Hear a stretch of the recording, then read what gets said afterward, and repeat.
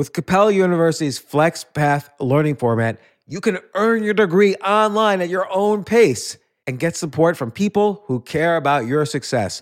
Imagine your future differently at capella.edu.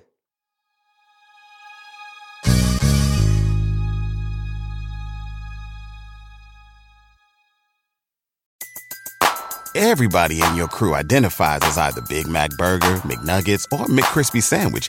But you're the Filet-O-Fish Sandwich all day. That crispy fish, that savory tartar sauce, that melty cheese, that pillowy bun.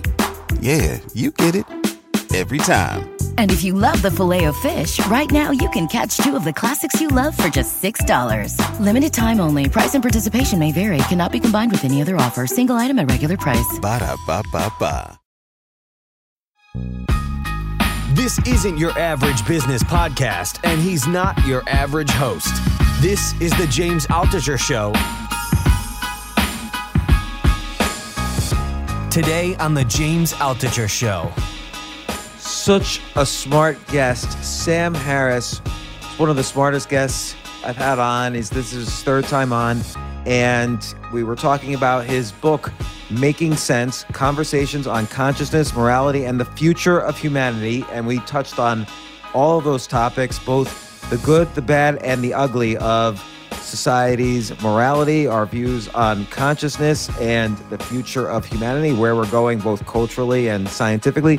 But to start off this podcast, I knew Sam is a smart guy, and I wanted to ask him for a bit of advice. I was going through something that day, and he helped me out. And here's the podcast.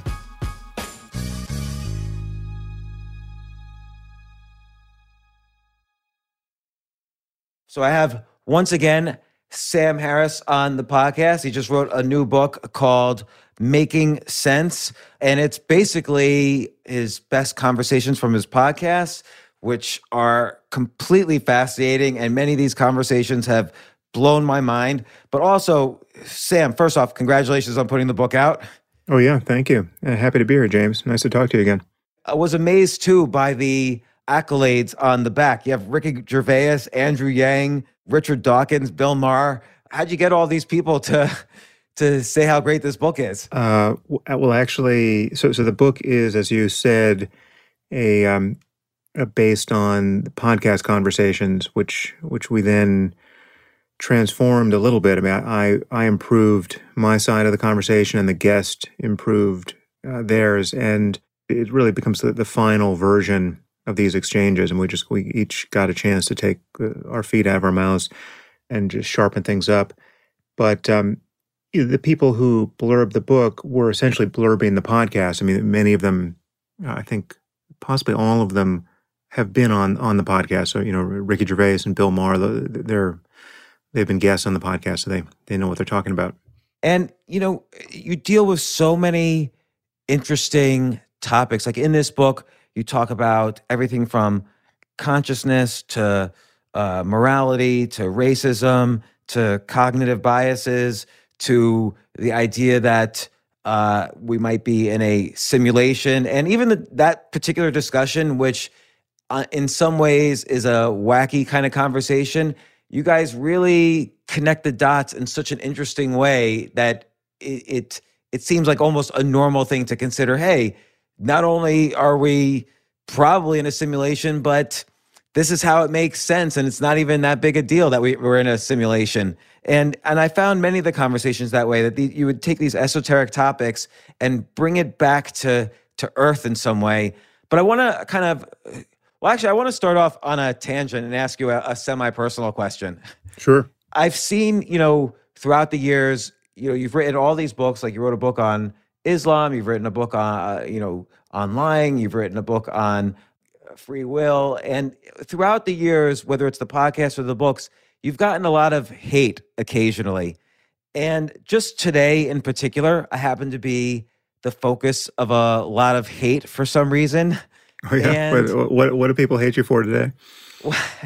As opposed to yesterday? Yeah. So recently I wrote an article, which was just my personal view, plus it was very fact-based and the title was extreme. New York City is dead forever. Here's why. And I present a bunch of facts that I couldn't quite see myself through to the solution. And it's not important, all the reasons, but it was just economically, New York City is going to have rising deficits at lower than ever revenues. And these are the kind of problems cities have when that situation happens. And there's no easy solution. So I wrote this article. It got much bigger than I thought it would. And then today, Jerry Seinfeld wrote an op-ed in the New York Times, not even trashing the article, but just kind of personally trashing me throughout the entire op-ed. That's no good. Okay, I'll have to check that out. Yeah, and he didn't address anything in the article, just basically, was upset. And so I'm getting an enormous tidal wave of hate, death threats, stuff that I've gotten before, but it's a little enhanced. And I'm getting the other side as well, but of course you focus on the negative more. I'm just curious how you have dealt with that in the past. Well, there are sort of two levels of dealing with it. One is emotionally, and the other is just practically. Practically speaking, the easy part, I take security seriously. I don't advertise where I live. When I have a public event, which under COVID that doesn't happen, but in the normal course of things, if I do a public event, I take security seriously, and it's just it just comes with the territory. I have touched controversial issues, and I've touched even just issues that are not especially polarizing, but which attract their fair share of lunatic interest, right? So you don't know whether the person who poses a threat to you is ideological or just crazy, but both are a problem. So I've taken practical steps to be as careful and secure as possible there, and then I just more or less forget about that problem. That's easy enough to do, provided you've taken the practical steps, the prudent steps you should. But then there's this emotional component, which I find is easier and easier to deal with, and becomes a non-issue as long as you are clear that your intentions are good, which is to say, what you're putting out there is coming from a place of actually wanting a better world, right? You actually care about people. You want society to function well. You're not a morbidly selfish or narcissistic person. I mean, you care about the right things, right? So you're actually, it's coming from a good place, even if some people are finding what you're saying offensive or otherwise inflammatory. And then there's just the question of whether you're actually reasoning honestly, right? So whether you're putting in the work to be, coherent and not obviously misled by confirmation bias or wishful thinking or some other cognitive error. And as long as you're doing those two things, which you want to do anyway, even if you have no public platform, and you're just trying to reason your way through life and figure out how to live a good life and not bump into hard objects all the time, you want to be reasoning carefully, and you want to be well-intentioned with respect to other people. I mean, you'd rather love people and have them love you than hate people and have them hate you, right? So putting your house in order to whatever degree you can and should, again, this is a project that awaits anyone, whether they are on social media or not, or whether they're publishing anything publicly or not. That solves the problem of really being blown around by how things are received, right? Because it just in the case where you put something out there which was born of, actual bad intentions, right? Where you were being a jerk, you were treating someone without even a modicum of charity. You were straw manning their argument. Their argument's actually much better than you were giving it credit for, and you were just kind of maligning them. You put that out there, and then you get blowback. Well, then you feel shitty, and you should feel shitty, right? I mean, you're being, sloppy. You're spreading toxic waste in our information space. And you shouldn't do that. And, Twitter lets you have it. And, that's fine. And the message there is stop doing that, right? But if you're being impeccable, if what you put out is honest and strives to be accurate, it's not to say that you can't make mistakes, but if you make an honest mistake, you can just apologize. There's no friction around apologizing for an honest mistake. Even if it's an honest mistake one makes in the midst of an argument with someone who's reliably dishonest and malicious, right? Like I've made apologies to my enemies, to my genuine enemies. I mean, people who work hard to be my enemies, right? And it's not that it's not that I have an enemies list and I'm maintaining it, but there are people out there who get up every day, it seems, trying to figure out how to destroy my reputation, right? They post whole, podcasts derivative of my podcast, just telling people that I'm, a racist or an Islamophobe or, whatever their particular hobby horse is, and they will, lie about things I've published, and they'll even circulate audio from my podcast which has been edited to make it sound like I'm saying the opposite of what, in fact, I was saying in context, and they'll promulgate that to their audiences.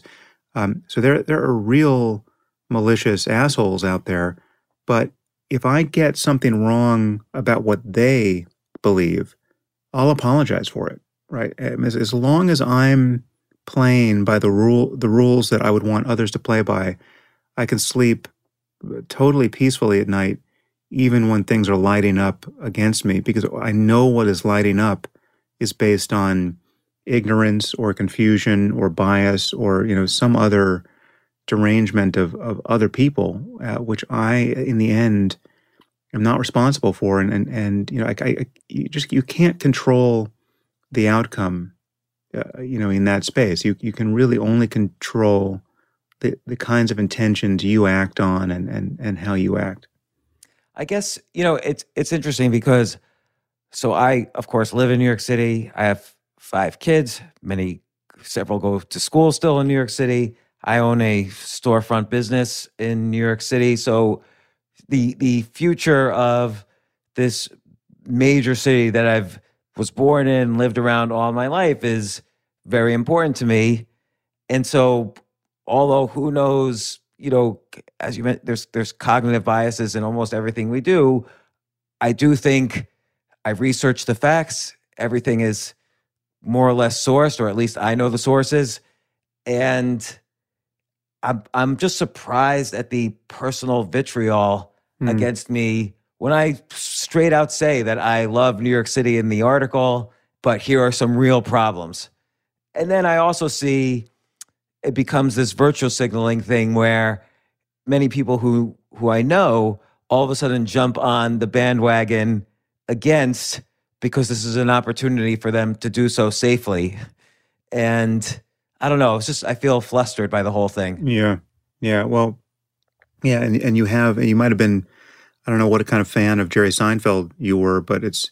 Yeah, I'm a fan of Jerry Seinfeld as well. I own a comedy club. Right. So it's always annoying when somebody who you greatly admire takes the wrong end of something and seems not to admire you as a result. I haven't seen this. I didn't see your article. I haven't seen the pushback, but I will look with interest. But I know what it's like to have someone you really do admire decide based on something they've read, in this case about me, that I'm a jerk or evil, and it's just annoying because it's very difficult to clean up that mess, and sometimes you can't. I mean, sometimes you just discover in someone you admire they're truly blockheaded on whatever topic, and this is the encounter I had with Batman on Real Time. It's like I admired Ben Affleck as an actor and a director, and I would have much preferred to meet him and have a totally happy encounter of mutual admiration. But what I got was him essentially calling me racist on television. And, the blowback from that was pretty ferocious and annoying. And, it didn't get any better in the green room afterwards. We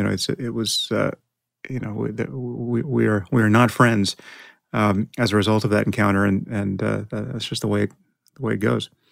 And what did you, like the day afterwards, because I've seen that video of you and Ben Affleck, like the day afterwards, what was sort of the blowback from that video? Well, there was it at that point made me more visible in the Muslim community. So this was in response to my, at that point, I think I still was working on this book with Maajid Nawaz, Islam and the Future of Tolerance. And if anyone reads that book, you will see that this is by no means an expression of animus against Muslims as people, much less people who come from Middle Eastern countries. I mean, this is a discussion of the consequences of specific ideas, like the idea of martyrdom, the idea of jihad, the idea of apostasy or blasphemy being a killing offense. And this is something I debated with Maajid Nawaz, who was once a Muslim extremist, not a terrorist, not a proper jihadist, but the next best thing, a proper Islamist who was trying to figure out how to get a theocratic regime installed in places like Pakistan. He was put in prison in Egypt for 4 years for his troubles. And anyway, he's now since an utterly rational, secular, well-intentioned, cosmopolitan person, having undergone various transformations in his outlook. And so we had a debate / conversation, both in public, in various, live events, but also we did it in the form of a book. And that's the kind of thing I was focused on then when Ben Affleck, ambushed me. I mean, ironically, the book I was then talking about on Real Time had to do with meditation and the nature of consciousness and had nothing to do with Islam or religious conflict. But, our conversation got sidetracked because clearly someone in his orbit had told him that, I was a bigot for saying critical things about the wonderful religion of Islam, which we as liberals must believe is no different from any other religion, not even slightly. It has to be the same as Mormonism and Anglicanism and any other religion, and it must be a sheer accident that you see people being hunted to the ends of the earth for drawing cartoons of the Prophet Muhammad, or you can reliably provoke riots in a dozen countries for merely threatening to burn the Quran or even naming a teddy bear the wrong name, as happened in Nigeria. So it was at that point and is at this quite delusional to think that religions aren't different with different consequences. I mean, they obviously are. But on the left then, and even more so now probably, making these kinds of distinctions gets you branded as a racist, as though a set of religious ideas had anything in principle to do with any race, right? Which obviously, Islam is not a race. You can convert to it in a few minutes. You can convert away from it even faster than that. So, it was the immediate result was to be put on the radar of millions and millions of very confused, very doctrinaire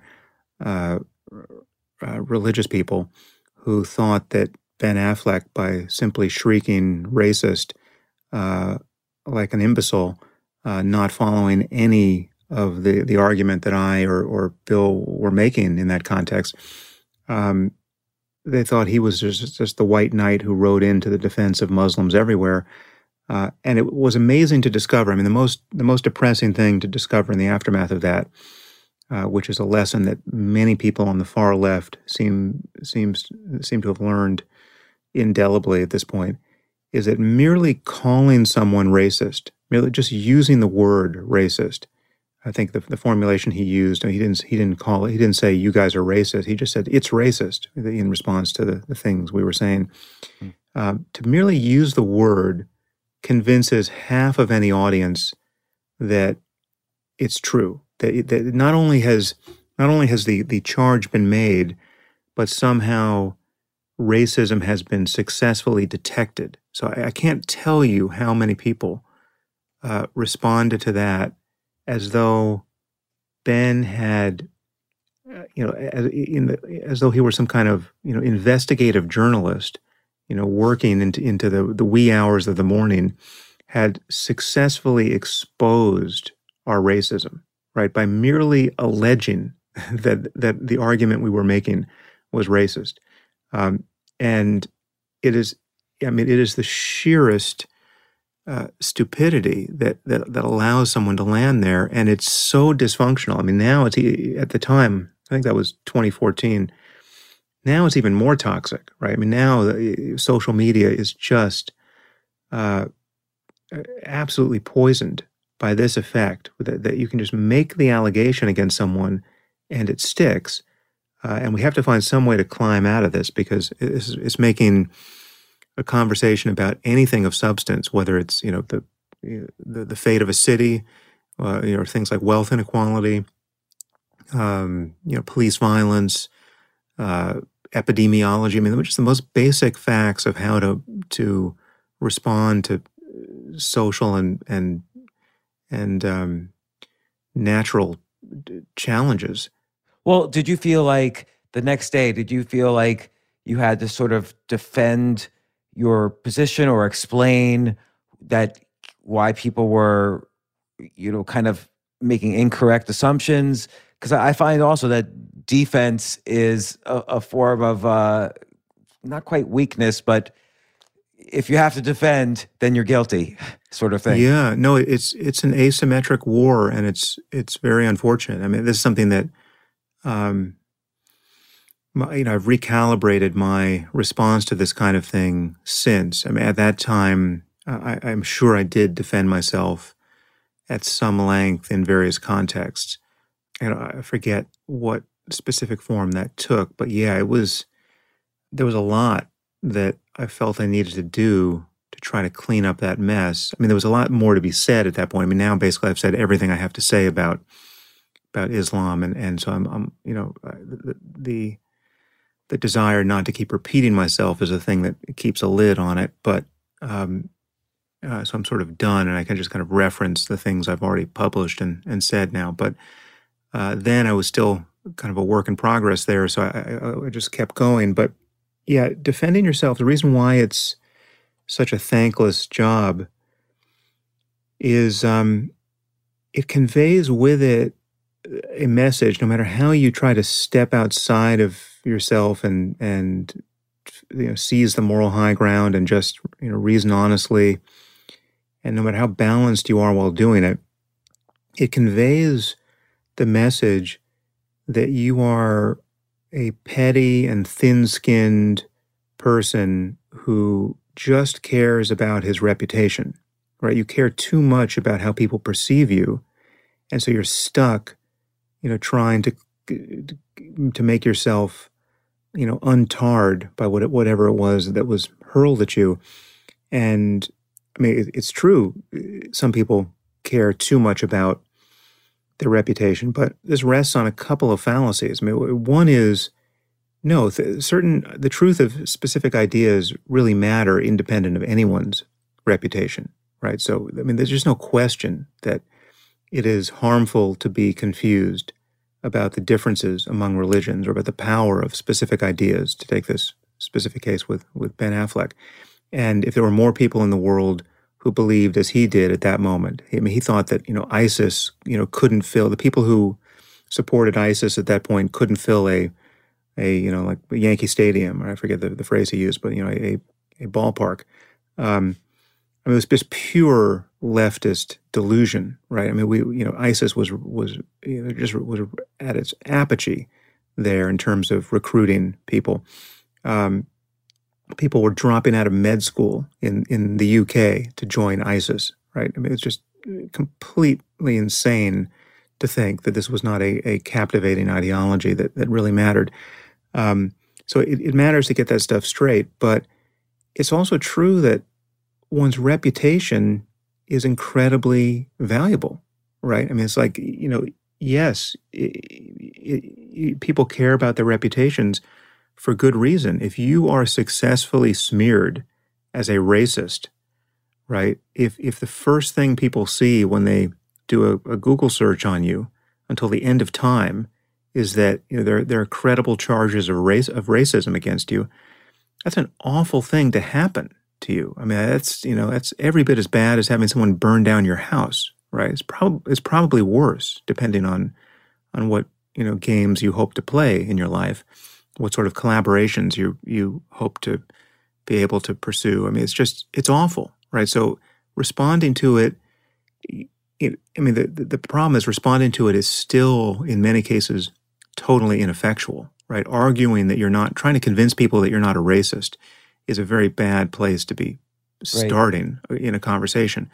But it does matter when someone smears you, and it's only natural to respond, but for your own sanity, you have to pick your battles, and you have to recognize those moments when, you're just in a bad faith conversation, and you have to get out, right? There's no reason to talk to certain people because it's really not about conversation at that point. They're just smear artists, and I've learned, to cut my losses earlier now, and I attributed good faith to many people who I shouldn't have, over the years, and have paid a price. So you live and learn.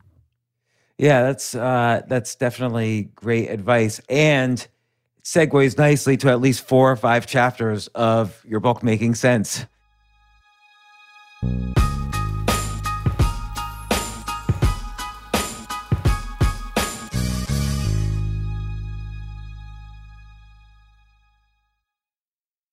Yes, it's totally true. Airbnb has changed my life. If anything, they have made my life so much better. Like, I used to live in Airbnbs. I lived in over 100 or 200 different Airbnbs over a 3-year period, and I loved it. I became a really good guest of Airbnbs, and I got to know lots of hosts. So when I initially owned a house, of course, the first thing I thought was, I'm going to turn my house into an Airbnb because I travel a lot. So why leave my house unused when I can make a side income by letting others Airbnb my house or come to stay in my house as guests? And having my own Airbnb or being a host for Airbnb has allowed me to do just that. And I've met other hosts. I've actually spoken at Airbnb's host conference. I think it was in 2017. I met so many just nice hosts. It's a great community. And I love, turning my own home into an Airbnb. Like, I'm traveling to Austin next month.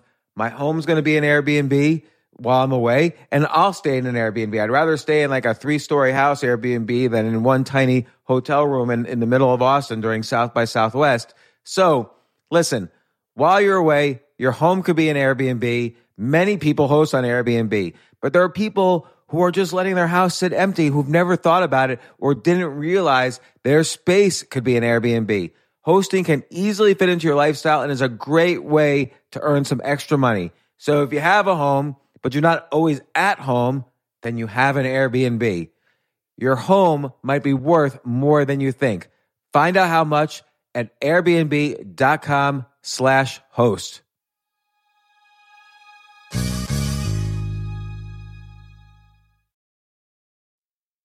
Can you define moral relativism? Because this is related to your conversation with Ben Affleck. Yeah, well, so it's part of this larger postmodernist notion that everything is on some level a cultural construct, right? There are no real truths that can be known or not known. It's all sort of made up by people, and morals, that is. I mean, many things, but in this specific case, what's good and what's bad is kind of, it depends on the context, the culture, the history, and so on. So there are people who believe this about more or less all truth claims, all knowledge claims, right? So there are people who doubt that the truths of molecular biology can stand free of culture, but it takes a lot to believe that, especially with an invisible virus raging, in every society at this moment, making people ill, and we're all awaiting a vaccine, and the fabrication of that vaccine is not going to matter. It's not going to matter whether the people doing it are white or black, or whether they're Indian or American. But even people who see the obvious errors there in general knowledge claims find it compelling that for moral claims, something like relativism must hold, right? There's just no place to stand on this account where you can say that anything is really right or wrong or good and evil, because there's so many differences of opinion here, right? So it's most people seem to think that differences of opinion can be resolved to the advantage of one or another decisively when you're talking about physics or chemistry or biology or economics even. But when you're talking about right and wrong and good and evil, when you're talking about how to live so as to maximize human well-being, or whether human well-being should even be maximized, when you're talking about values, well, then all bets are off. There's just no ground truth to be appealed to. There's no reality to be in contact with, and therefore the Taliban have just as much right to believe that they're living a good life as we do, right? And there's no place for us to stand to say, well, no, the Taliban are actually wrong about certain things with respect to morality, right? They're confused, or they're misled, and the society they hope to build is actually not as good as the society that we're struggling to build. Not as good in senses that we can enumerate and defend, and that we're making an objective claim about goodness, right? That's what's ruled out by relativism. And of course, it's been pointed out that relativism contains its own contradiction, because implicit, if not explicit, in every discussion here, the relativist is saying essentially that something follows from this view. I mean, once you admit that no one can really be right or wrong in any deep sense about good and evil, well, then this argues that tolerance is a kind of master value, right? You should be tolerating these diverse moral opinions, right? We should be tolerating the claims of jihadists who will threaten us with death if we write certain novels or publish certain cartoons. Tolerance is the master value here. But of course, that is a claim that is not relativistic, right? That is a claim that purports to be universalizable, right? Right. So the contradiction being that they're making an absolute judgment about your judgment. Yeah. By saying that you can't judge. Right. Yes. And you should be. You're wrong. You're in moral error not to be accommodating of this pluralism. Whereas that doesn't follow. If relativism is true, then I should be able to say, well, okay, well, fine. Then I'm just going to go kill all the jihadists, right, and count myself right here, because there is no place to stand, right? There's no place for you to resist that claim. Yeah, but relativists never do that, right? They're always arguing for a kind of diversity of views that the people in their own society. I mean, the truth is it's not even philosophy. It's a political program that has vitiated academic philosophy, because you can see it in just how. This is how it. You can see it in the same brains of people who will be very quick to condemn any white Western person who is culpable for the legacy of colonialism and white privilege, and anyone like me or you in a Western society who would criticize, in this case, the Taliban, right? I've had people condemn me for thinking that I have any insight into the experience of a woman forced to wear a burqa, right? Who am I to say that wearing a burqa is not optimal for human well-being, right? What arrogance, for me to pass judgment on this ancient culture. But these same people will be utterly outraged when they hear that, women in our society make, 81 cents on the dollar for every man, right? Like, forget about burqas, right? It not anything less than absolute parity economically is something to really be upset about. And they don't see the discordance here, right? If you care about women, if you care about equality, well then, at a minimum, you should care that, fully half of any society, in a place like Afghanistan, is being essentially threatened with disfigurement or death if they decide to live outside of a cloth sack, right? So why do you think people can easily, and we're not just talking about idiots, these are like smart, educated, intelligent people, lawyers, doctors, PhDs? Well, the person I reference in the book, The Moral Landscape, where I argue at great length on this topic, and the encounter I referenced there was with a woman who had a PhD in biology and a JD. She was a lawyer, so she was essentially a bioethicist, and she was on Obama's council for medical ethics. She was among 12 or 13 people who are advising the president on, the coming changes and the ethical implications of changes in genetic engineering and medicine, right? So somebody held out in our society for her moral wisdom. This is someone who castigated me at a conference for judging the ethics of the Taliban, right? And this is, forgive me for the people who've heard this, because when I was talking about The Moral Landscape, I use this anecdote a lot, but I was dumbfounded by her criticism. I said, okay, well, let me just simplify. What if we found an island of people who were removing the eyeballs of every third child?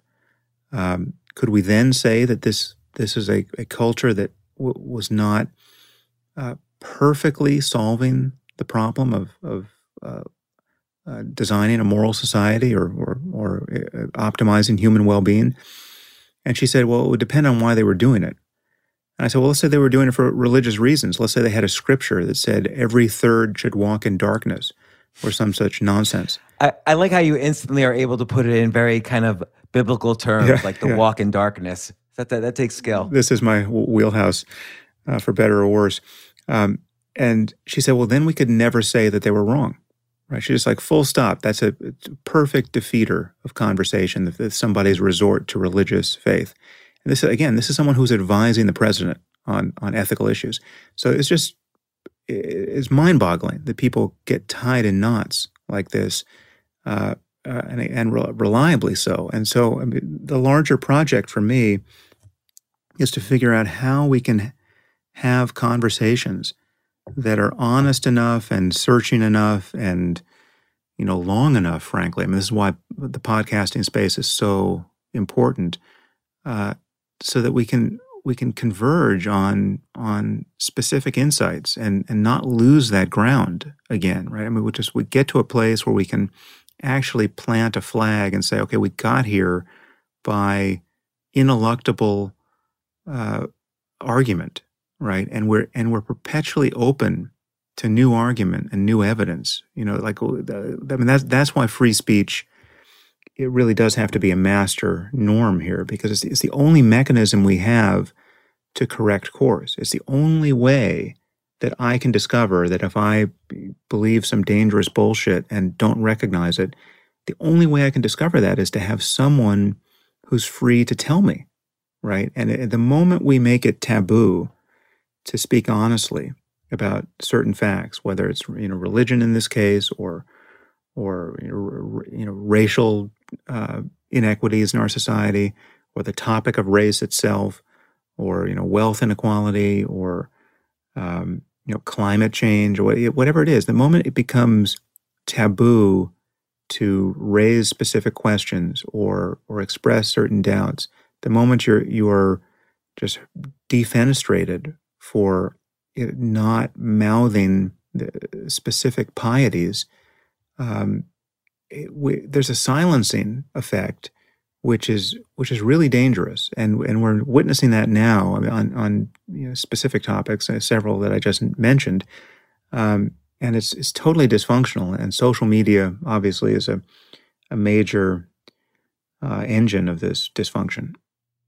Yeah, and I'm not sure how you solve it, because it's really hard. On the flip side, it's really hard to say also that there are moral absolutes, because morality evolves. 100 years from now, morality will be different than it is now. 20 years ago, morality was different then than it is now. But this is also related to the issues of consciousness, which are you cover quite a bit in your podcast and in this book. That to some extent, a lot of things that we can verbalize and a lot of the ways that we build our society are man-made, in fact, and are hard to judge from first principles. Like consciousness itself, we can't even really discuss in a way that is, without using consciousness to describe consciousness, as you point out in the book. So then it's hard to build kind of first principles about how humans should behave and so on after that.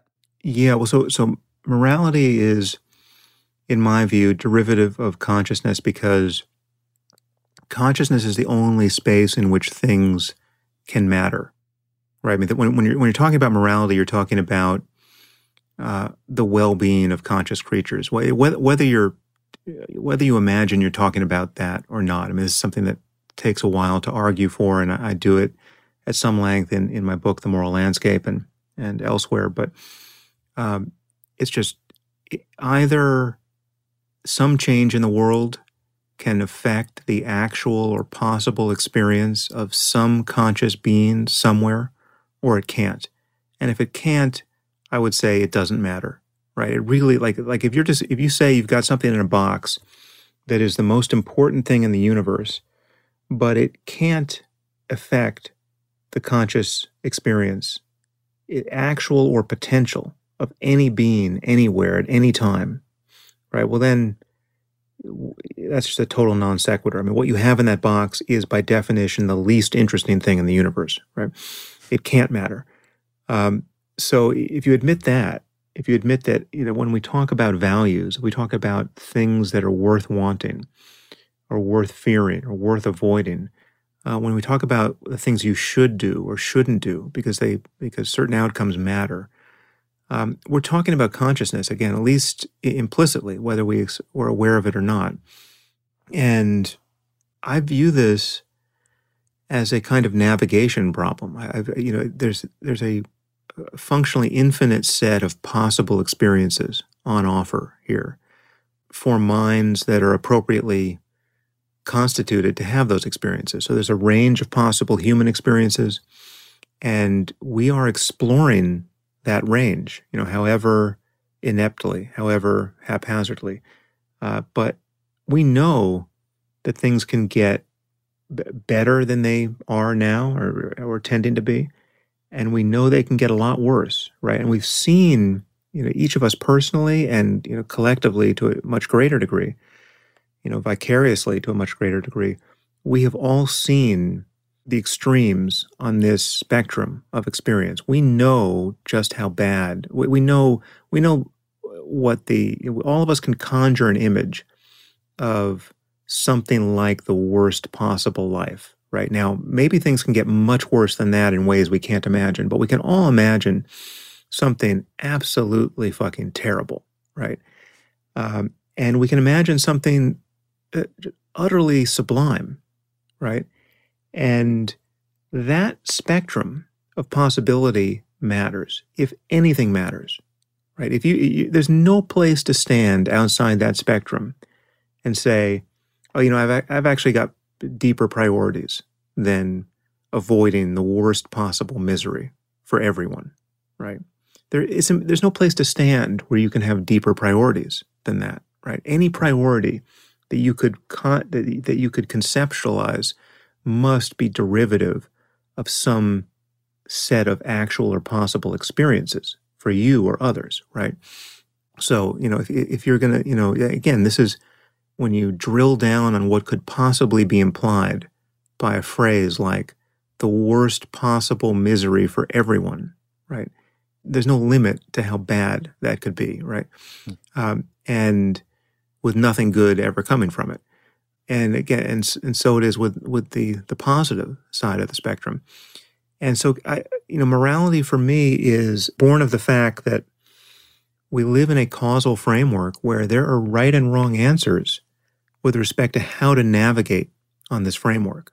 I mean, so all the people who think there's, there can't be any right answers to questions of right and wrong and good and evil, because cultures disagree about these things, and individuals disagree, and how would we adjudicate these disagreements, usually can be led to see that kind of doubt breaks down when you just talk about the causes that allow specific minds or groups of minds to experience different outcomes on this continuum of possible experience. So are there right and wrong answers to the question of how to move from a specific state of individual or collective misery to something much, much better, right? And there are obviously right and wrong answers to that. There are answers at every level of causation, from subatomic particles on up, right? There are answers with respect to physics and chemistry and biology and psychology and sociology and economics. At every level where we have a fact-based discussion about human minds and societies and brains and neurotransmitters, at every level, we're talking about facts, and we're talking in terms of scientific insights and lack thereof, right? We're talking about our own ignorance, right? And things we could know that could make a difference immediately, right? So would it be good to find a vaccine for this novel coronavirus? Well, yeah, on balance, I think we all have a very strong intuition that it would be very good, and we're paying a price for not being able to do that every day this week, right? Now, how steep a price is that? Well, it's very difficult to quantify, right? So there are many things that have answers in principle, but we'll never get the answers in fact, and people get confused over that difference, right? So the fact that it can be very difficult or even impossible to figure out just which way to go to maximize human well-being in any given moment. I mean, is it better to this is one of the classic problems with consequentialism, this notion that the rightness or wrongness of any action is based on the consequences. It's you never finally get a final tally of the consequences, right? So and there are kind of weird wrinkles here where something that seems objectively bad in the end could be good because it could have some unforeseen consequence that really closed the door to much greater misery. So maybe in the end we'll recognize that the COVID-19 pandemic was actually good, despite the fact that it's killed, in the U.S., already nearly 200,000 people, and produced trillions of dollars in damage. Maybe there'll be a credible argument 10 years from now that because of what a wake-up call this was, we have just, bulletproofed our pandemic response now in a way that we never would have otherwise. And now we really need it because lo and behold, there's a bird flu that's got a 60% mortality rate. And we shut it down immediately because we We had prioritized, a pandemic response. That's true, right? So it's true that things that seem bad may turn out to be good in the end, given certain responses and all of that. But we can factor that in. The reality is there's a lawful way to move in a direction worth going, i.e. away from the worst possible misery for everyone and towards something much better. Now, how much better? That's, I think, the horizon of possible states of human well-being is genuinely, wide open and very far away, right? Like we can't even dimly make out how good human life could be. I mean, how good will human life be in 1,000,000 years if we solve all of our most pressing problems, right? It's just unimaginable. But so does this beg the question of we can't judge anything as moral? Well, no, we can, because again, we just need. It's like you can, even now, you can see the wisdom of taking your hand off of a hot stove, right?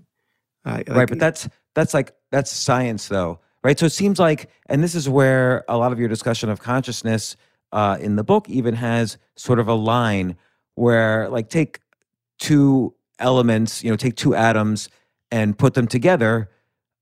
It would be very bad if a chemical reaction didn't result in the normal rules of physics and the universe applying. Like if the rules of the universe that we've outlined with science don't apply in one case, that could mean something horrifically bad or it just never will happen. Whereas with consciousness, there is this opportunity that something inside of us, as you say, there's a navigation problem. Something inside of us makes us take the next step towards a more rational behavior, i.e., a better society, for instance, or better outcomes for ourselves.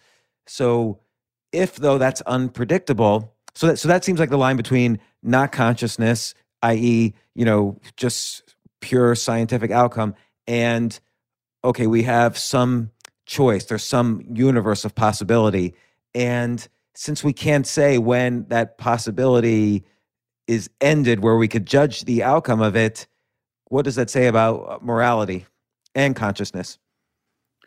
Well, we make incremental gains on more or less every front without ever arriving at a final resting point where we know we have the right answer for all time, right? I mean, it's a little bit analogous to engineering and doing something as simple as building a house, right? So if you're building a house today in the year 2020, you're doing it having benefited from all of the mistakes that home builders have made for really for thousands of years. But most recently, I mean, in a developed society, you'll be benefiting from engineering standards and legal requirements to meet them in a city like New York or Los Angeles, right? So it's just, we will have discovered ways to keep buildings from falling down that are improvements over the old ways that we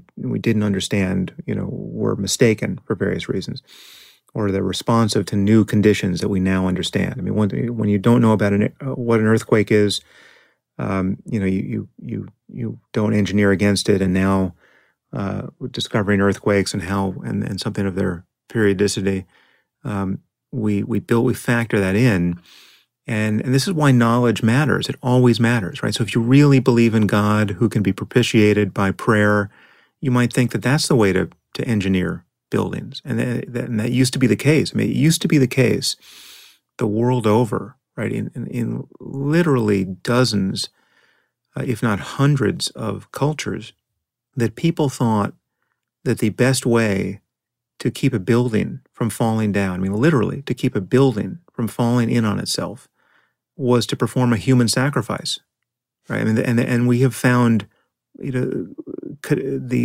remains of bodies buried in the foundations of buildings, and it's now understood that they were we had bodies buried in the post holes of buildings as a propitiation to gods who would otherwise knock these buildings down, right? That's what engineers do in the absence of any understanding of physics.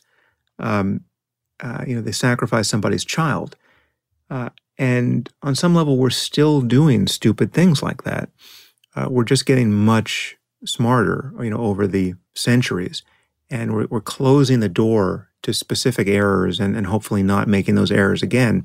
But it is iterative, and it's always just reasoning to the best explanation. It's never having a final set of truths in hand, but it's having something like a good enough set so as to keep reorienting, right? I mean, it's just like we know enough now to know that when it comes time to figure out how to build the next skyscraper, the one that's going to be 500 feet taller than anything that exists now, human sacrifice is no longer on the table to be considered as a possible remedy for our engineering problems. And so it is with many other dumb ideas, right? We close the door to them. And this is no less true on moral questions than it is on engineering questions. It's just people are slower to admit it, right? So that the Taliban really are wrong to want what they think they want, right? They really are confused. If you're a Taliban father who thinks that you'd rather have your daughter be illiterate and living in a bag and then just married off for a dowry, right? If you think that if she gets raped, the appropriate response emotionally is to feel overcome with shame, right, and anger, rather than compassion, and to want to kill her out of shame, right? And so that honor killing becomes the response to your own daughter, who you purport to love, being victimized, right? That is just a complex of moral confusion, and it's a piece of code. It's legacy code from our distant ancestors. I mean, in this case, I don't know what the first honor culture was, but it is clearly an operating system that has been improved in other cultures, right? We've gotten a firmware update, right, that these guys haven't gotten, and it's better code, right? It's more compassionate code. It's leading onward in a way that even members of the Taliban want, but they just don't see it, right? Like I don't think members of the Taliban are especially fond of infant mortality and maternal mortality, right? I mean, infant mortality and maternal mortality in Afghanistan at one point was the highest in the world. When the Taliban was really ruling things there, and let's just stipulate that even Mullah Omar is not a fan of seeing women and children die, merely by struggling to be born. But there's a direct connection between that and having the kind of society that keeps girls illiterate and living in bags, right? I mean, you can only succeed so much as a material society and as an intellectual society, keeping half your population immiserated and enslaved, right? And then spending the rest of your time learning to recite from a book of ancient pseudo knowledge. In this case, the Quran, right? I mean, it's like the whole project is so deranged, given the real opportunities for human well-being, that it is true that we can stand in relation to it exactly as critically as we can stand in relation to it with respect to morality, in the same way as we can with any other domain of knowledge. So, yes, the Taliban are not experts on physics or medicine or any other domain of real knowledge. And they're also not experts on morality, right? And when they pretend to be experts on morality, when they claim that it is their heartfelt concern that their daughters not be taught to read, right? And they're going to throw battery acid in their faces if they try to go to school, and they're going to shoot someone like Malala Yousafzai, right, in the head, hoping to kill her for going to school. And they're going to claim that the fatwa stands even after she wins the Nobel Prize, right? we can condemn this every bit as much as if somebody were promising to design a new system of rockets or satellites based on Taliban conceptions of physics. And so I agree, and of course I think anybody with common sense would agree. But then how do you overcome the argument that what makes our society now an expert over that society, which is kind of the argument the relativists make? Like, how do we respond to that potential contradiction on our side? Well, just look at the standards by which we would point out our own moral errors, right? So that these people, the people who would pause before judging the Taliban, are precisely the people who are most concerned about racism in our society, inequality, Me Too. I mean, these people are all hashtags all the time, right? It's all Me Too and Black Lives Matter for people who would castigate me for judging the Taliban, right? It is a performative contradiction. I see. So it's almost like the distance in the contradiction is what tells you there might be something wrong in this style of thinking, as opposed to a consistency. Precisely the same standard you would use to grow really animated over Me Too, right, and all of the specific incidents in which women have been abused or their lives have been made harder in our society, right? So if you're concerned about rape and sexual violence and sexual harassment and just off-color jokes and women made to feel disadvantaged in the boardroom, right? If that's really what gets you up in the morning with your moral outrage, and I'm not saying anyone's wrong to be outraged by that. I mean, I have 2 daughters, and their well-being is paramount in my mind. I want all their dreams realized, right? So I'm down with feminism in all its sane forms, while acknowledging that there are insane forms of it out there, especially on Twitter at the moment. But if you're concerned that women have absolute political equality in the United States, well, then that same moral concern is what should get you to recognize how profoundly unlucky one is to be born a girl in Taliban-ruled Afghanistan, right? That is a absolutely dismal outcome for somebody. Now, it's interesting because this is related to your chapter on tyranny, and I always so John Rawls is this political philosopher describing what, let's say, an ideal democracy should look like, and it includes people who are both reasonable and rational. Rational meaning that they want what's best for themselves, and that could also mean what's best for society, because if society is good, then I'm doing good. And reasonable means, hey, other people are going to have different opinions, and we need to all come together and address those opinions, and sometimes I'll win and sometimes I won't when a consensus is reached. But there's limits to it. And I think you're defining what those limits are, that basically a system of any one person's rational belief should remain consistent. Like something can't be good for me, but that same thing not appropriate for you.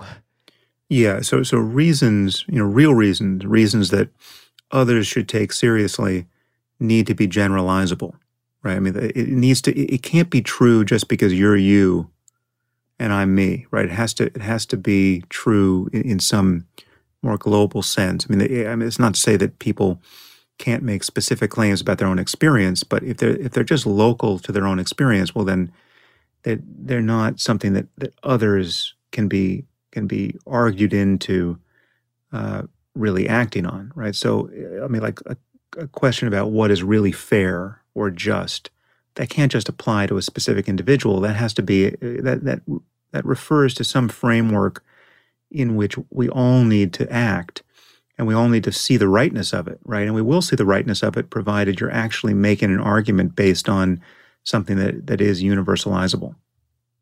So how does this? And again, I'm going back and forth to different chapters in your book, but compare that with discussions on racism, where in these conversations range from what is racism to what is systemic racism to racism doesn't really exist, it's classism. Like where do you settle on that in all of your conversations on this? Right. So this is one of those topics that is essentially like plutonium, right? I mean, it's very hard to handle it without getting damaged reputationally, especially if you're a white guy making the argument that I'm about to make, right? So that's just something to know up front, and then you can decide just how vocal you want to be with your views, right? But this is what I'm about to say now is the kind of thing that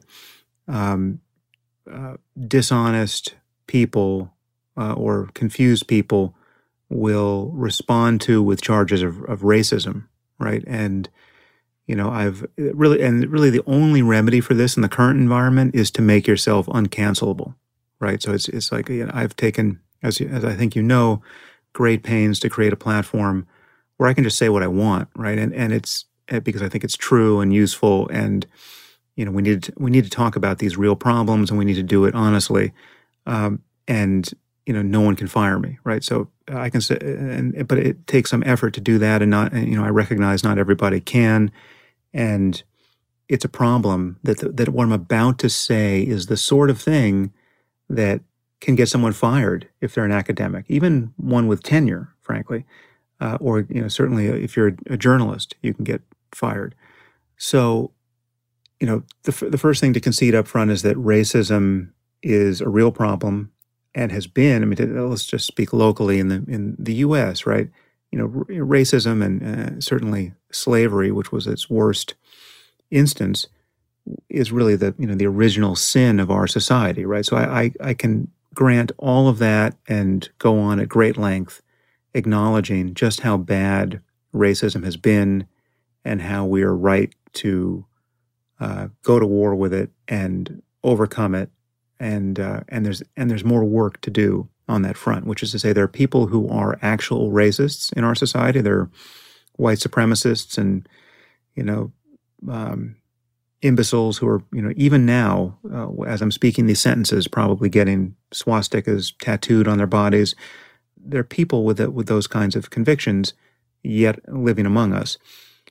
But they truly are a far fringe, right? It's not, you have to work very hard to find real racists, people who will say, yeah, I want to live in a all white society, or, I want to keep people of certain skin color or ethnic backgrounds out of the society because they're inferior.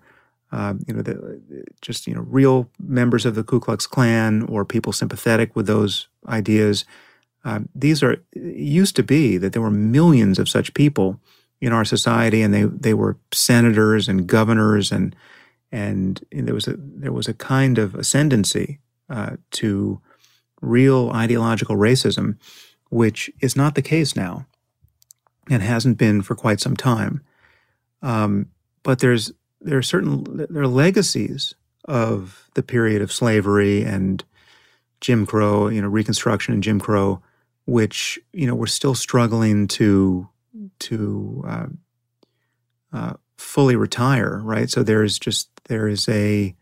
are after effects, and speaking honestly about these after effects is really important. It's really important that we understand why the Black community in particular has some obvious disadvantages, even in the year 2020 in our society. A much higher crime rate in particular, and much less wealth, right? I mean, there's just obvious. There's obvious wealth inequality that breaks along racial lines in our society. So, I mean, class is its own variable here, but class also correlates with race in our society, and to the disadvantage of the Black community especially. It's important that we understand all of this in a good faith way and figure out what to do about it, right? And what the default situation here now is that most people on the left, more or less anywhere left of center, assume that all of the inequality that we see in our society or along racial lines is born of racism, right? So when you ask the question, why aren't there more Black, CEOs of Fortune 500 companies or Black cardiologists? Why is there, why do Black families on average have 1/10 the accumulated wealth of white families? The only acceptable answer to that is white racism or so-called systemic racism or institutional racism, which again is maintained by either white racists or white people who don't know they're racist or are so, callous and uninterested in solving these problems that they're ignoring some obvious, glaring errors with respect to, housing policy or anything else that maintains these disadvantages. Now, at the margins, some of that is true, right? I mean, I think there are policies that I'm sure exist, and some will discover that reliably disadvantage Black people over white people, and certainly poor people over rich people. And again, that cuts mostly. That has a racial component for whatever reason now. And this is true in the criminal justice system. When you look at the kinds of prison sentences people serve and for what crimes, but it is an open question. A genuinely open question, how much of today's inequality in the year 2020 is born of any form of racism and how much of it it has other causes, right? And the bias on the left is to set the racism detector at such a sensitive setting that they seem to find racists everywhere. Right. And so you have books like White Fragility that are basically arguing that all white people are racist, and it's a something for which there is no real remedy. It's just like you're like once an alcoholic, always an alcoholic.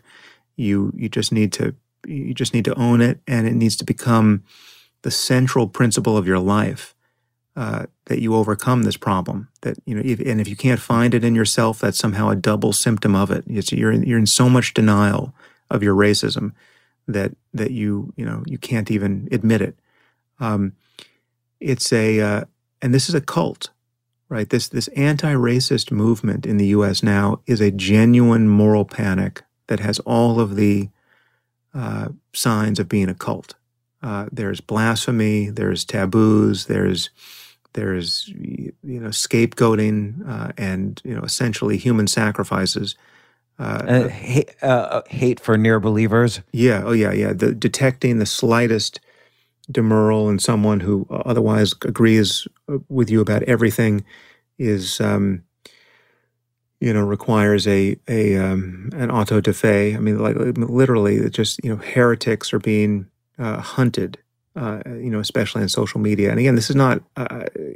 This sounds exaggerated, but lives are being destroyed. Careers are being destroyed over this. And it is a true hysteria, right? You're not dealing with rational people when you're talking about this topic, for the most part.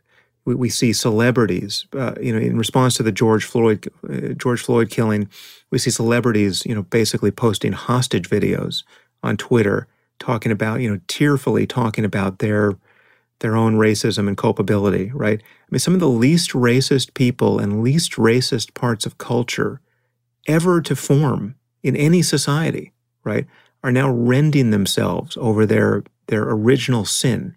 It's completely maddening. I mean, this is happening in the scientific community. We've got journals like Nature and Science publishing editorials about having to root out their own racist bias. It's like the Oscars. the Academy of Motion Pictures is focused on its racism. Every private school in every well-intentioned part of affluent America is soul-searching about its racism. These are some of the least racist cultures that have ever existed on Earth, right? Objectively, right? This is not, again, I'm not saying that racism isn't still a problem in our society, and we should genuinely find it and genuinely resist it, and that's all true. But you are talking about you're talking about a society that has made immense progress since 1964, and we now have many people who are disproportionately white and well off. Right? This is not what this is not the center of narrative gravity of the Black community now, but it's the center of gravity among woke white people. I mean, the irony is that wokeness is itself a sign of white privilege, largely now.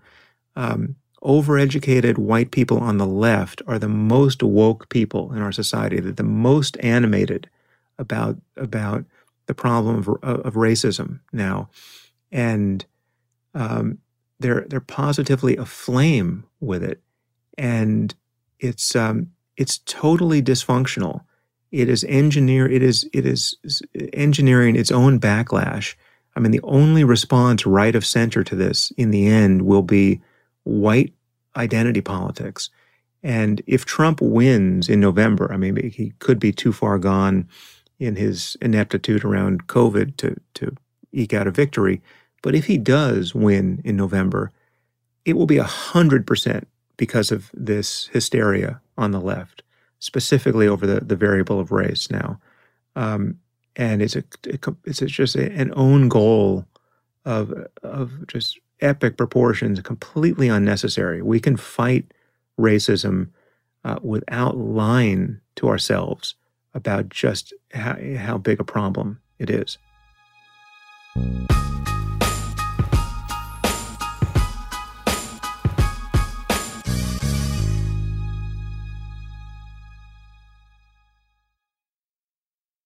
I am so glad you convinced me that the family car should be the Defender 110. It is so beautiful inside. It's so comfortable, and it just feels indestructible. Yes, it really is. I've been waiting a long time for the new model to come out. The Defender 110, I'm telling you, it's my favorite car of all times. It's my third one. I have stories of going off-road. The guy managed the group. He was like, what are you doing in this beautiful car? I'm like, I'm going off-road. He's like, are you sure? Because you can use one of ours. And then they look like Mad Max cars. I'm like, no, we're going to do this. And he was shocked. Wow. Well, it's great because the Defender has been reimagined for 21st century adventure, and its unparalleled off-road ability, as well as its robust interior, are invaluable whether you're headed towards uncharted territory or just a weekend of exploration. The Defender 110 tackles challenging surroundings with absolute confidence. The SUV conveys strength outside and in, featuring peerless technology like an intuitive driver display and an award-winning infotainment system. That's my favorite part, to keep you connected no matter where the journey takes you.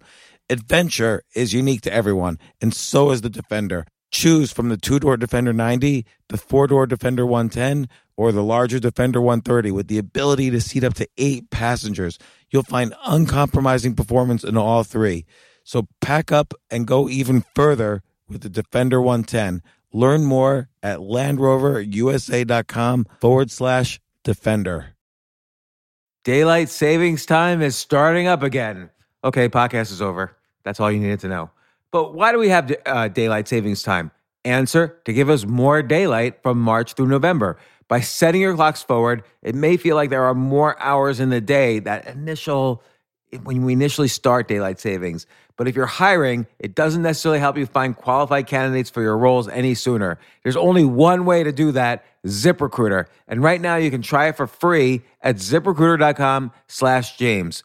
ZipRecruiter works around the clock to find qualified candidates for you. Once you post your job on ZipRecruiter, they send it to 100 plus job sites so you reach more of the right people.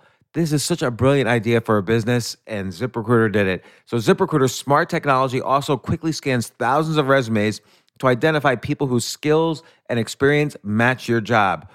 I've used ZipRecruiter, particularly as a potential employee, and I still, to this day, get messages every day. James Altucher, would you like to apply to be VP of Entertainment at NBC or whatever? So there's just nonstop emails. Like I got 5 or 6 emails today because a year ago I signed up for ZipRecruiter. So spring forward with a new hiring partner, ZipRecruiter, and find top talent sooner. See why 4 out of 5 employers who post on ZipRecruiter get a quality candidate within the first day. Just go to this exclusive web address to try ZipRecruiter for free. ZipRecruiter.com/James. Once again, that's ZipRecruiter.com/James. ZipRecruiter, the smartest way to hire.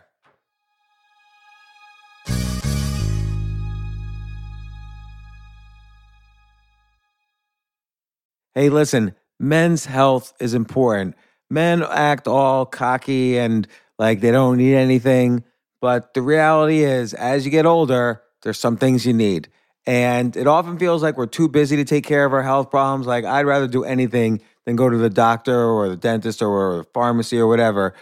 But now you don't have to waste your time if you use Hims. Hims, H-I-M-S, Hims is changing men's healthcare by providing simple and convenient access to science-backed treatments for erectile dysfunction, hair loss, weight loss, and more. The entire process is 100% online, so you get a new routine of improving your overall health faster. Jay, you listening to all this? Yes, I definitely gonna use Hims from now on. Not that you need it. You're young and healthy. James, I'm 35. You're getting there. You might need it. Who knows?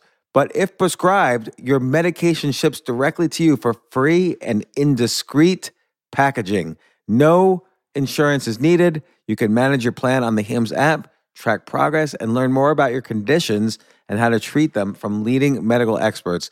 Start your free online visit today at hims.com/James. Can you imagine that? There's a whole section just with my name on it. hims.com/James. That's how much I am representative of the kind of person who needs Hims. That's HIMS.com/James for your personalized treatment options.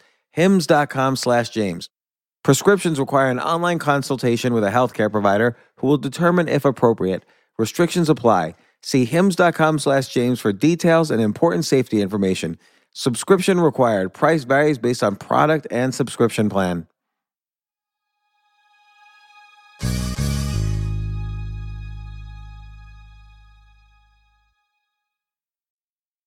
You know, I want to reel back to in the very first part of the book, a lot of it is about consciousness and your interest in it and how that interest evolved.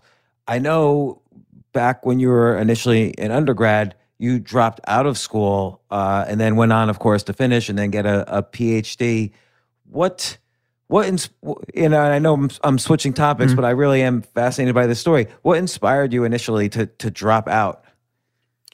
And then this leads, of course, into your interest in consciousness. Yeah, well, I mean, first it was, there were really 2 variables. One was I knew I wanted to be a writer, but at that point I thought I wanted to write novels. So, and you know, if you're writing fiction, it doesn't really matter if you go to grad school or even finish school, as long as you're writing, you know, the great fiction. So I thought at the time, well, then I should just get busy doing that. I know what my path in life is going to be. I'm going to be a writer, and I just don't need more school. So that was part of it. From the career side, that was the thing that made me not see a real disadvantage in dropping out. And I knew I could go back too. So I mean, that was the other things. That I was going to Stanford, which I may be alone among decent schools that it just had a policy that you really can never drop out. You can only what they call stop out, and you can just show back up, 20 years later if you want, and re-enroll. You don't have to stay in good standing with them in any way. I think that was part of it, but also I had gotten very interested in meditation and philosophy in general, but Eastern philosophy in particular. I had a kind of quasi-spiritual awakening based on my first experience with MDMA, and then linking that up with having read a few books and deciding that meditation was worth looking into. And then I started sitting meditation retreats, and I went to India and Nepal and studied with various teachers.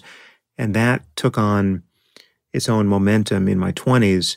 And that's really what my 20s were about. I was writing, but mostly studying meditation and giving myself an esoteric education and reading philosophy at that point. But then when I started writing nonfiction, and I very soon thereafter realized that, okay, now this stuff is no matter what its quality is, unlike fiction, this is going to be unpublishable, because their first question is going to be, how do you know any of this stuff, right? I mean, where'd you go to school and what did you study?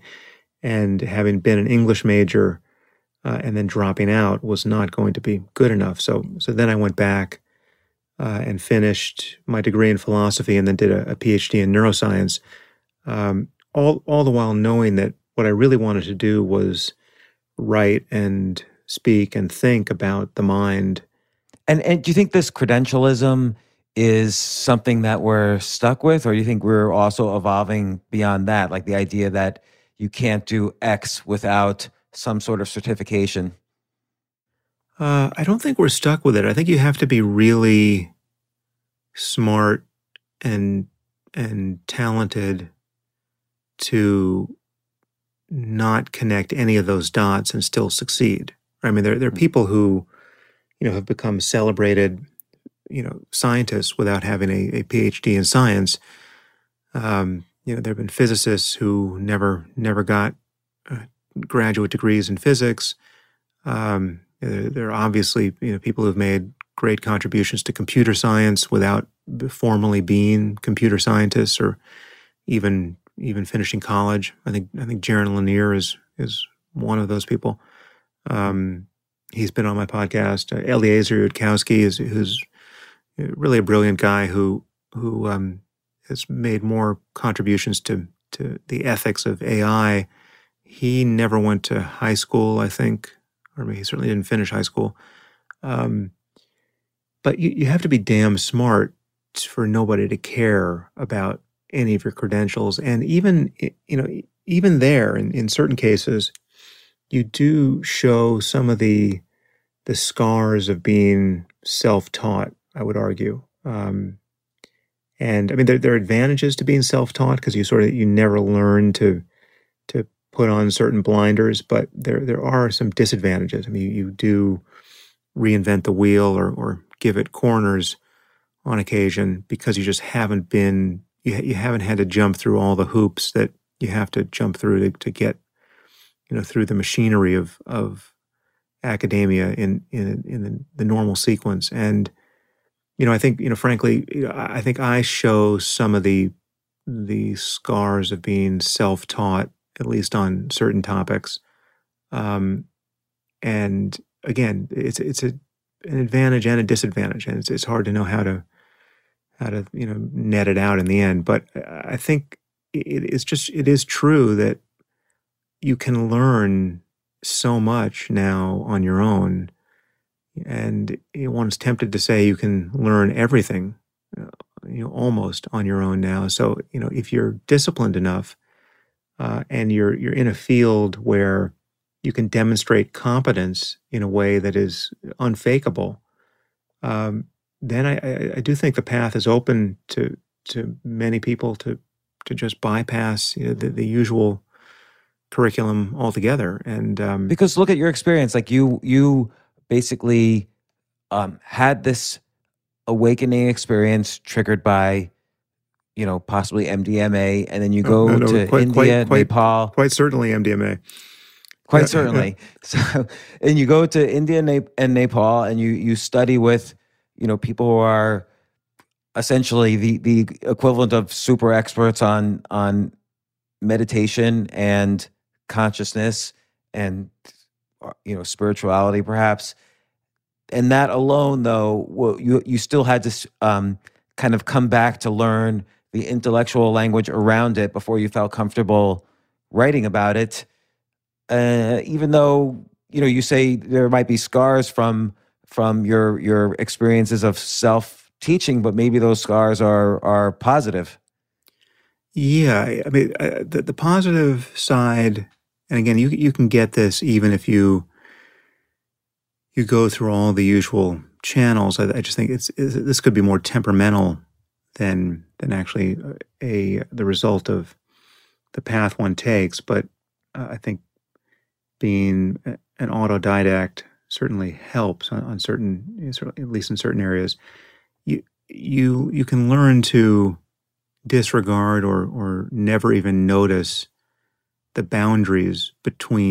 purported boundaries between disciplines, right? Because the truth is, the boundaries between intellectual areas, topics, the boundary between neuroscience and psychology, or neuroscience and psychology and the philosophy of mind, or those three things and, computer science.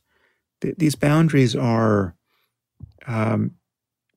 fungible or non-existent, right? They're porous at a minimum at every point. And so there's no telling when an insight into one area will be relevant in another. And for anyone who's really confined by traditional boundaries in a discipline, they're being starved of certain information, right? They're now to some degree observing those boundaries is born of just the limits in any one person's time or attention, right? I mean, it's just born of specialization. If you want to go really deep in one area, if you want to get really good, if you want to become a world expert on a certain kind of neurotransmitter, well, then you're going to spend a lot of time focused on that topic to the exclusion of everything else, and that's just what it is to specialize. But viewed from another side, the boundaries between specific disciplines really are just the result of university architecture and university budgets, and they say nothing about the nature of reality, and you should ignore them, right? And you should be free as a neuroscientist or as a philosopher or as an economist to become interested enough in adjacent or even distant disciplines so as to make a contribution there, right? I mean, that's possible, right? And you should also there's room to be an intelligent generalist who's if not a true polymath, someone who's interested in so many things that you're just bouncing all over the place, finding connections. I mean, all of that is incredibly useful, and so that's the mode I tend to be in, and it's the mode one can readily be in if one hasn't been, doesn't have the sunk cost of having spent 20 years being increasingly narrow in one specialization, such that when it comes time to think or say anything of substance about another domain, one's first impulse is to assume that you really can't or shouldn't, right? Like I'm the world expert on serotonin and specific receptor sites, and I wouldn't want an economist telling me about that. So I'm not going to presume to know much of anything about the economy. That kind of scientific humility is very valuable in certain cases, but it's a kind of intellectual anorexia in other cases, and it's what we need more and more are smart people who can function by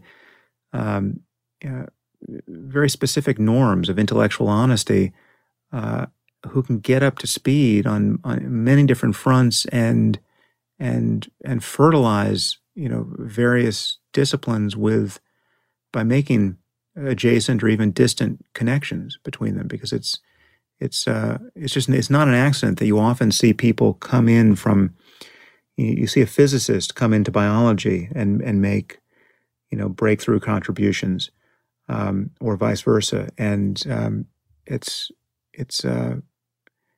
worth disregarding those boundaries, and people who have more of a self-taught path do that readily because they're just, they were never taught to do otherwise.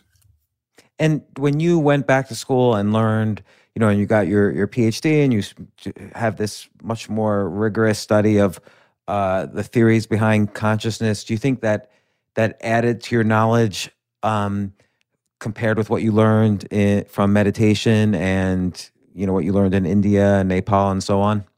Oh, yeah. It was a very different kind of language game to be playing. And it wasn't so relevant to consciousness per se, because the truth is we still don't know much of anything about consciousness in neuroscience, but we know a lot about the mind, and a lot about its dependency on the brain, and a lot about the brain in general,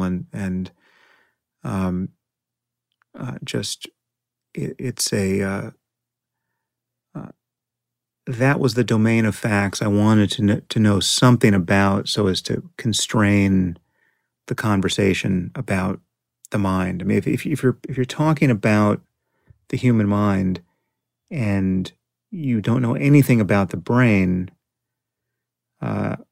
you're just, at some level, you're not actually talking about the mind anymore, right? You're fantasizing about it, right? If you're going to be a Freudian, in principle, or a Jungian, or any other, devoted to any other school of mind talk, and never make contact with what we're learning about the brain, well, then you've tied both hands behind your back intellectually. Well, I guess a big question is, in terms of the relationship between neuroscience and experiences you might get through meditation, is how much of it is, and I'm asking this with not having knowledge in it, how much of it is neurochemical versus something that some higher consciousness or some deeper consciousness that one touches through meditation? Well, I mean, this is something I get into mostly in my book, Waking Up, and in a deeper and more ongoing way in my app by that same title. I think it's not that discussion about the brain will ever fully supersede our discussion about the mind. It's not like we will one day cease to talk about things like thoughts and feelings or states of mind like love and compassion, and only talk about neurotransmitters and their reuptake, right? I mean, it's like these are two different language games that each have their sphere of application. But it just is true that we know more and more about the fact that our experience, the material basis for our experience, is what is happening in our heads. The mind is what the brain is doing. Now, the truth is, consciousness is its own kind of outlier topic that is distinct. And we don't know how consciousness arises in physical systems. You're certainly, you'll never embarrass yourself at a cocktail party among neuroscientists or any other scientists if you suppose that consciousness arises at some level of information processing in a complex system like the brain. I mean, that is the most well-subscribed view in science at this point, which is to say that most scientists are physicalists, and they believe that everything, including consciousness, is at bottom a physical process. But what that actually means really is still hard to specify, and whether that ever will admit of a proper reduction of consciousness to the physics of things is still an open question. I mean, I think it's, consciousness, it seems hard. I mean, this is why it's called the hard problem of consciousness. And this is at least 2 chapters on this topic in the book. Consciousness is not like another phenomenon where the understanding its micro constituents provides a genuine explanation, right? Like if I'm going to talk about something like the fluidity of water or the brittleness of glass, right, or the way some heat appears at the macroscopic level of a human hand, to talk about what molecules and atoms are doing actually does explain the macro level phenomenon. The micro phenomenon explain the macro phenomenon in a way which conserves our intuitions. And so it is with a phenomenon as complex as life, right? When you actually get into the details of what differentiates a living system from a dead one, our intuitions begin to get cashed out, which is to say that the explanations do not look like miracles. They're very complex, right? I mean, to talk about the molecular biology that gives us wound repair or inheritance, just the reproduction of species, right? DNA and protein synthesis and all of the mechanics here are complex, but at no point do you say, oh, that's just a miracle, right? That requires a miracle. That's fundamentally it's a transition that cannot be cashed out intuitively, right? It makes no sense, where it's like it's getting a rabbit is being pulled out of the hat. You're getting something out of truly nothing. That doesn't happen when you're trying to explain life. It seems to happen when you're trying to explain consciousness in terms of states that are unconscious in and of themselves, which is to say that, let's just say that it's true that a single neuron is unconscious. There's nothing that is like to be said neuron. But if you wire it together with, a specific number of other neurons in a certain configuration, well, then the lights come on, right? Then there's something that is like to be that system. It has a point of view. It has a felt point of view. It's not that it merely can process information, but it feels like something to process that information. It has a qualitative character to its experience. It's not just that it's functionally integrated with other streams of causes in the world, but it's like something to be functionally integrated in precisely that way. That's the mystery of consciousness. When you actually look at what's being claimed there, I would claim that it is still a miracle. It still sounds like a miracle. It's still something that is a brute fact that isn't being successfully understood. It's just being stated. It's like, the only analogy in science is the notion that everything, the universe, its laws, everything came out of nothing, right? Like first there was nothing, and then there was the Big Bang or some initiating event which came out of nothing. Right now, that may in fact be true, but to state it as such isn't to understand it. That isn't actually an explanation. That's simply a brute fact, which we need to merely accept. It's not to say it's not true. It's just it's not parsable. It's not explanatory. We don't understand it. If anything sounds like a miracle, that does.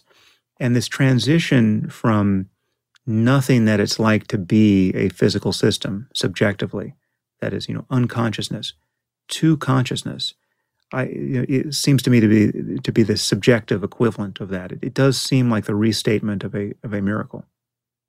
Yeah, it's interesting, the analogy, because, in terms of the beginning of the universe, whether it's the Big Bang or something else, or we're a simulation, that's one of those cases where we don't know the answer, but most likely there is an answer, whereas there might not be an answer to the relationship between consciousness and reality, other than to say it's a miracle. Well, there could be an answer. It seems like it's very difficult to imagine. I mean, thus far, in my view, it has been impossible to imagine what the answer could be such that it would be understandable, right? So normally when there's a blank space on the map of our understanding, we can imagine what could be in that space so as to complete the puzzle in a way that would be intelligible to us. I mean, like, the universe being a simulation is just that sort of thing, right? I mean, it's not to say that it's the most rational thing to believe, but we could imagine what could be true such that that would be the case and would be explanatory, right? And so it is with all manner of spooky thing. I mean, like, let's just say that it's true that we have immortal souls that are merely integrated with our physical bodies, and then after death they go off to paradise or to hell, depending on what was believed about the origin of a specific book. I mean, it's a preposterous set of ideas. There's no evidence for it, and the fact that half of humanity at least believes something like that is no evidence in support of it. But it's the kind of thing that you could sort of fit into the space provided, right? You could say, okay, well, let's talk about this. I mean, there's some problems at the margins, like how does this soul that is immaterial, which is to say it's immortal, it can float free of the brain at death, well, how does it influence human thought and behavior during life? I mean, if it's immaterial, just how is it having this billiard ball effect on the clockwork of things? How is it pushing around neurotransmitters? I mean, they're clearly having their effect, at the synapse. We can't deny that because we know too much about how brains work at this point. So, where's the room for the soul to do its work? Well, there could be some kind of bridging principle. We can sort of drill down on what we would imagine there. Now, again, I don't believe anything like this. These ideas are have a marginal and scarcely existent stature in science at this point, and for good reason. But again, it's not the kind of thing that is impossible to imagine. What the shape of the thing that would need to be true for it to be true.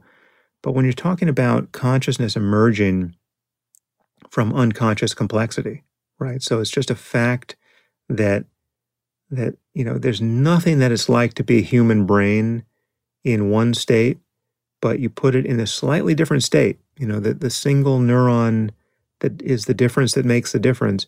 Well, then all of a sudden it has a rich, perspectival experience of the sort that you're having right now.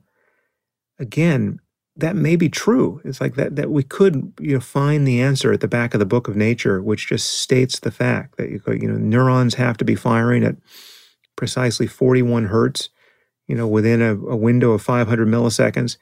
And if you get to 39 hertz, at 600 milliseconds, well, the lights go out, right? But again, that is every bit as bizarre and seemingly miraculous as making any other kind of claim about a complex system. Like, what if it's just true that if you have a rainstorm that has a certain wind velocity, well, then that whole system of clouds becomes conscious, right? That would be insane if that were true. I mean, that would be the statement of a miracle. And we're in that territory when we're trying to posit answers to the hard problem of consciousness. Any answer we posit isn't explanatory. It just seems like a brute fact, which we would have to accept.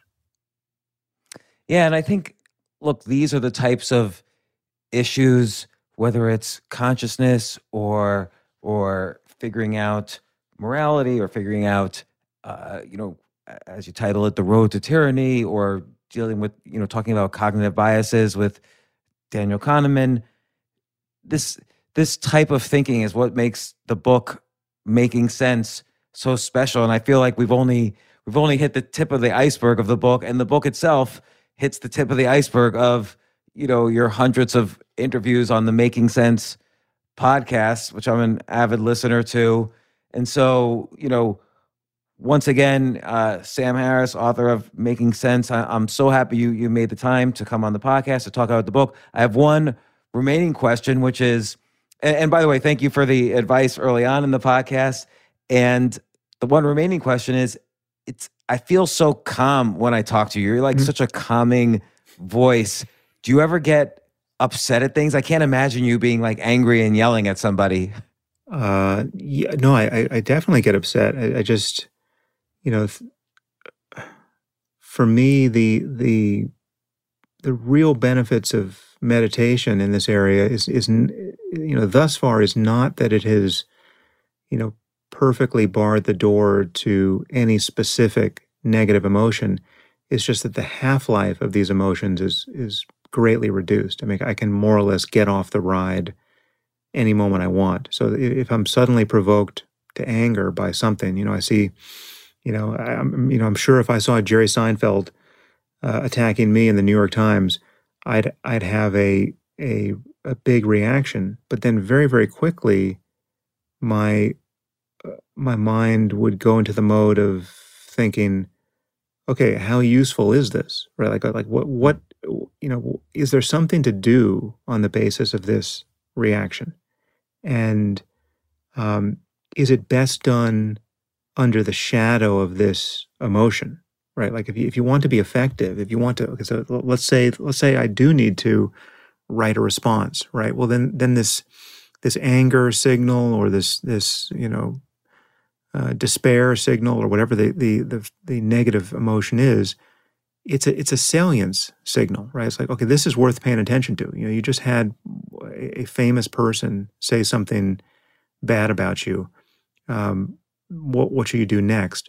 Well, you can use it as energy, right? But very likely what you do next is not best done in a state of real anger, right? It's like rage is almost never helpful, apart from just this initial orienting response of paying attention to the problem.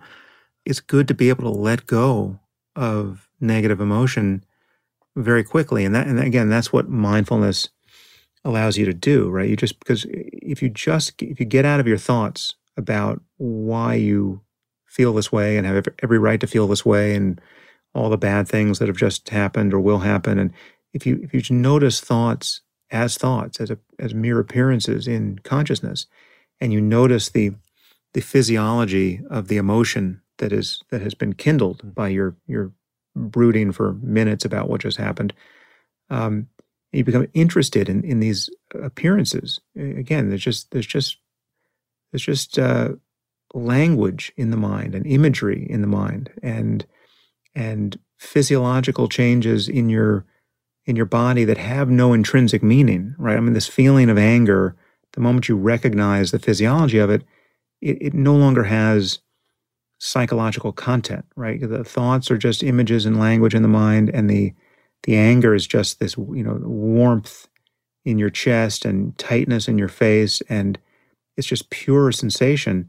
And the moment you become interested and inquisitive and accepting of it, and just nakedly aware of it, i.e. mindful of it, it begins to dissipate very, very quickly. I mean, the half-life of any emotion like anger is on the order of seconds. Now, it's not even minutes, right? So it's impossible to stay angry unless you get lost in thought again about all the reasons why you should be angry.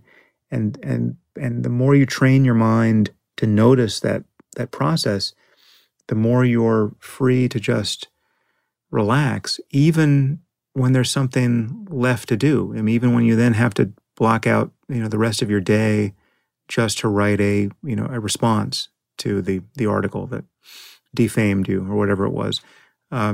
you can find balance more and more quickly, and that really is the kind of superpower you get when you practice enough meditation. It's not a matter of never feeling angry ever again, or fearful ever again, or sad ever again. I mean, that perhaps there's some state to be realized where that is in fact possible, but I certainly haven't gotten there myself, and I'm not even sure it makes sense to want that. Again, I think you do want these signals of salience, right? I mean, fear is very useful, anger is very useful in specific contexts, but you just don't want to stay there for very long, and that's mindfulness gives you that ability to just break the spell. That's a really good point about reducing the half-life of an emotion, kind of by taking a step back and analyzing it and observing it as separate from you. And is this useful for me in the context of moving forward? I think that's a really great insight about meditation. Yeah.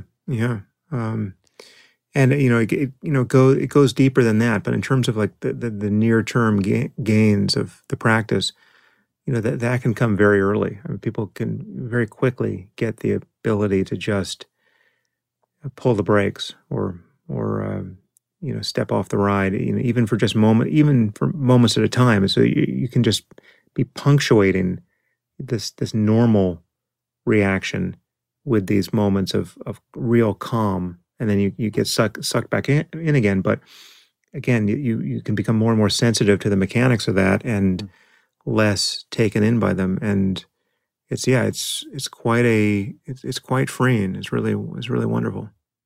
I think that's why often meditation's called a practice. Like people will say, what's your practice? Meaning what style of meditation? But the word practice is really interesting because it's not about gaining enlightenment in that 30 minutes or hour or however long you meditate. It's about practice for the other 23 hours of the day. Yeah, and it's definitely not about becoming a good meditator in the end. I mean, it's not about achieving calm in a temporary state of calm in a formal session of meditation. I mean, even if you're spending 2 hours a day meditating, right? There's still most of your life is still elsewhere, right? And so the real goal is to eradicate this apparent boundary between formal practice and the rest of your life, such that you can recognize that the clarity you have in your clearest moments in so-called meditation is a property of consciousness that can be recognized in any other moment. And it's ultimately not about achieving any specific state of mental pleasure or calm, because all of those are vulnerable to the next moment. I mean, it's all temporary. I mean, every state you're going to achieve is temporary. What you want to do is recognize something about the nature of consciousness itself that is always there. And one of the things that's always there is this truth about, the impermanence of thoughts and emotions when recognized. I mean, they just arise and vanish, and they have a dreamlike quality, which when you're taken in by the dream, when you're asleep and dreaming and you don't know you're asleep and dreaming, you're safely in your bed, but you think you're being, held hostage by narco traffickers, right? And you're in some emergency, right? Like you're psychotic. You're actually psychotic when you're dreaming. You're just prevented from acting out the consequences of your psychosis because you're paralyzed during REM sleep, happily so, or at least most people who don't have various sleep disorders. And when you're lost in thought in the waking state, you're a little bit psychotic. You're a little bit like your dreaming self, right? You're confused about your circumstance. You don't know which end is up in those moments. You're having a conversation with somebody who isn't even there, right? You're talking to yourself, and you're not using your mouth, right? So you don't look like a lunatic who's talking to himself out loud on the sidewalk, but you're the lunatic who just knows to keep his mouth shut, right? And meditation is the only way to break that spell. It's the only way to actually recognize what's happening in each moment. In fact, it's not even a something. It's not meditation. It is a practice, certainly, and seems like that in the beginning, but ultimately, it's not even something you're doing. It's something you're ceasing to do. You're doing less of something rather than more of something. You're at least if you're practicing this kind of awareness practice of, born of mindfulness, you're not adding anything strategically to your experience. You're ceasing to be distracted in the ordinary ways. And it's that non-distraction that is your actual refuge. And so it's sort of seeing more of what is always already happening. Thoughts are arising on their own, and you can't know what's going to arise next. And so it is with sensations and perceptions, and it's just this flow of experience, and you can either recognize it in each moment, or you can be in some other state, which is analogous to a dream state, right? You can be thinking without knowing that you're thinking, and then, a pure hostage of whatever the consequences of those thoughts are. If you're thinking thoughts about, that are producing, self-doubt or anxiety or sadness or depression, or so much of the time we're telling ourselves a story that is an unhappy one, and not noticing it. We're not noticing the automaticity here. And so to notice it is, in that moment, to truly notice it, right? And again, there's some subtlety here as to what is, really clearly noticing and what is just more thinking about, in this case, thinking. But to really notice it in a non-conceptual way that makes you available to the nature of your mind prior to being lost in thought is to be free of the problem. If only for a moment. And that's, again, it's something I go into in a much deeper way in Waking Up, the app. But it's incredibly useful and interesting to explore.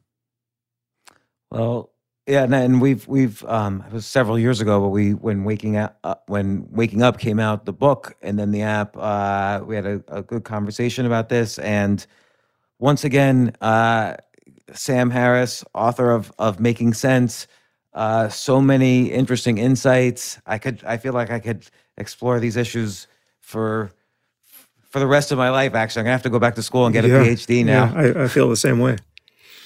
But thank you so much for coming on the podcast. I reached out just the other day, and you came on in short notice. It's such a fascinating book. I hope people get it and listen to your podcast and read your other books and download the app and everything. And thanks once again. Yeah, thanks, James. I look forward to doing it in person once civilization reboots. So see you on the other side. Yes, definitely.